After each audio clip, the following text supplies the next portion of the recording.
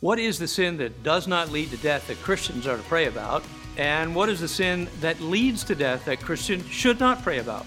Well, that's the question a viewer wrote in, and I'll do my best to answer this one on Wisdom828, where we're dedicated to stamping out spiritual malnutrition one episode at a time.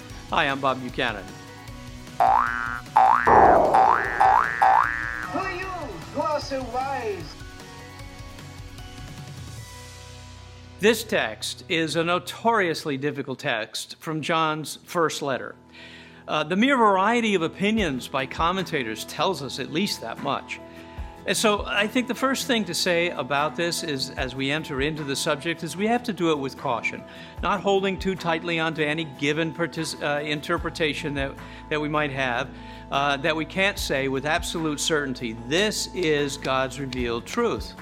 Of course, there is a clear truth in the passage, and there are some obscure things as well.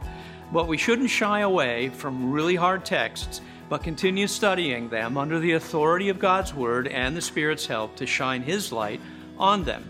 But when we're uncertain, we need to be humble. We need to humble ourselves and thank God for what He has revealed to us. It is not that God is unclear or somehow imperfect in His communication. It's that we lack the wisdom or the skill, or both. Well, let's start with the text itself. John writes, "If anyone sees his brother committing a sin not leading to death, he shall ask, and God will give him life.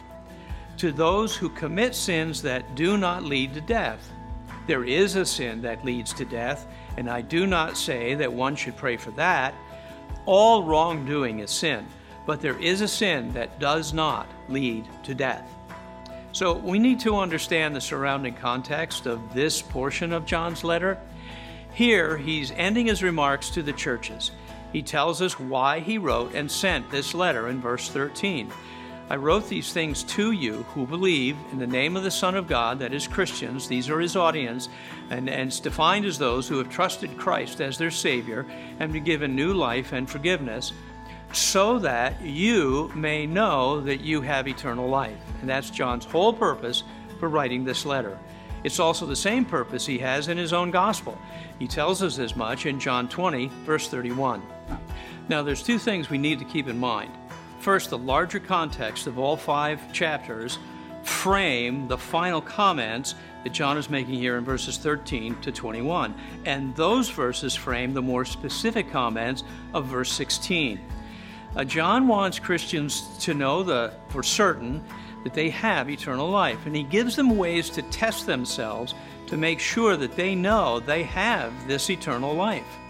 Now, these Christians have been pestered by false teachers presenting a very different knowledge of Christ, leading to a very different lifestyle. So John is correcting that. And to evaluate these false teachers and their practices, John asks some important questions like, are they walking in the light of Jesus? Are they obeying all of Jesus' commands? Are they loving others the way Jesus instructed? Are they steadfastly holding on to the faith and loving the community of believers? Now, these tests of the false teachers also apply to the Christian. Are these things true about you, the reader, John would say? And so we'd have to ask if they're true about us. Are they true about me? Are they true about you? John's conclusion would be straightforward. If these things are true about you, you can be assured that you have eternal life. Now, the second factor to keep in mind is that the frame around this passage has to do with intercessory prayer of the church, by the church, and for the church. We'll see how John works that into his instruction, particularly in verse 16. Now, John knows, as we all do, that Christians still sin. Would we agree? And that's the problem that he's been addressing throughout the letter. In fact, in verse 18, he says this, "We know that no one who is born of God sins." Well, I can already hear the eyebrows going up. Now, what in the world does that mean? Well, the verb form here for sin in verse 18 helps us to understand the verb and the noun for sin in verse 16. A better translation of verse 18 would be this: "We know that no one who is born of God goes on continuing in sinning." Now, Christians may sin, but because of our new life in Christ, The new spiritual impulse in us because of the indwelling of the Holy Spirit is to stop the sinning, to repent, and to press on into holiness. The response to sinning is to ask for more grace, to repent and to reject the sin, and for more grace to continue turning away from that sin and growing in Christ. Now, a Christian realizes that he or she needs the grace of Christ to repent and to radically deal with that sinful activity, that's on the one hand, and to ask for more grace to grow in holiness on the other, which is God's plan for us. John knows what we know from our own experience. We Christians are changed at the deepest core of our being, but we are not yet perfect. We are not yet what we want to be, or what we hope to be, or what we know we will be. And so for now, we fight against the sin that so easily trips us up. The one thing a Christian can't ever say is, well, I'm just the way I am, I just can't stop this sinning. John knows that if we see a brother or sister caught in a pattern of sinning, we know they need our help. It's like watching someone who's fallen overboard into the sea and they're drowning. We become spiritual first responders. Instead of throwing a life preserver, or worse, gossiping about it to other people, we see their struggle to stay afloat, and we go into action. And our job is to love them by praying earnestly for them. And it may not end there. We may be called on to intervene in a much more personal way to help someone. Love obligates us to intercede for our brothers and sisters.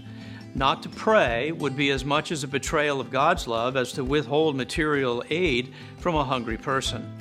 And we know that if we are praying for that person, we are praying for them according to the will of God, because Christ is the atoning sacrifice for sins.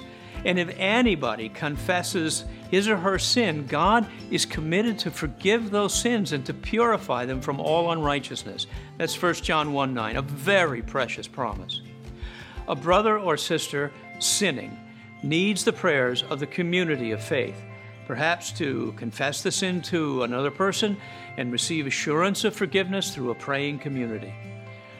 No doubt the second half of verse 16 is very puzzling. John says this, there is a sin leading to death, and I don't say to make a request for this. Many commentators have had many ideas, but I think the simplest way to understand this is to say that there is a sin that puts someone beyond repentance and therefore beyond God's redemption. The idea is that someone who keeps on in willful, continuous, unrepentant sin is eventually given over to that sin by God. There is a line that's crossed, at which point God says, I will no longer struggle with you to bring you to repentance. I believe we have an example of this in Esau, the brother of Jacob, who sold his birthright for a bowl of porridge. In Hebrews, the writer says of Esau, for you know that afterward, when he was desirous to inherit the blessing, he was rejected, for he found no chance to repent, though he sought it with tears. Esau was no longer capable of repentance. It's not that he repented over and over again and that God just wouldn't forgive him. No, he could not repent. He looked for that sweet spot of repentance still alive in his heart, but instead he found nothing of the sort there. It was missing. He sinned to such a depth that God gave him up to his own ways. So who is that person who sins a sin that leads to death? Is that a Christian? No, I don't believe so. John has already said that Christians born of God don't continue in that kind of willful behavior. Christians may sin, and even for a short time, continue in sin. But eventually, because of the new birth, that sin will lose its luster. The Christian will realize that the promises of that sin were nothing more than a trap, and the painful consequences of that sin are brought to bear on the life and the relationships around the believer. The Spirit convicts the heart, leading the believer to seek God in repentance. Well, that's all the time that we have for today. Thanks for joining me and Steve Dion behind the camera as we continue our efforts to stamp out spiritual malnutrition one episode at a time. You be of good cheer.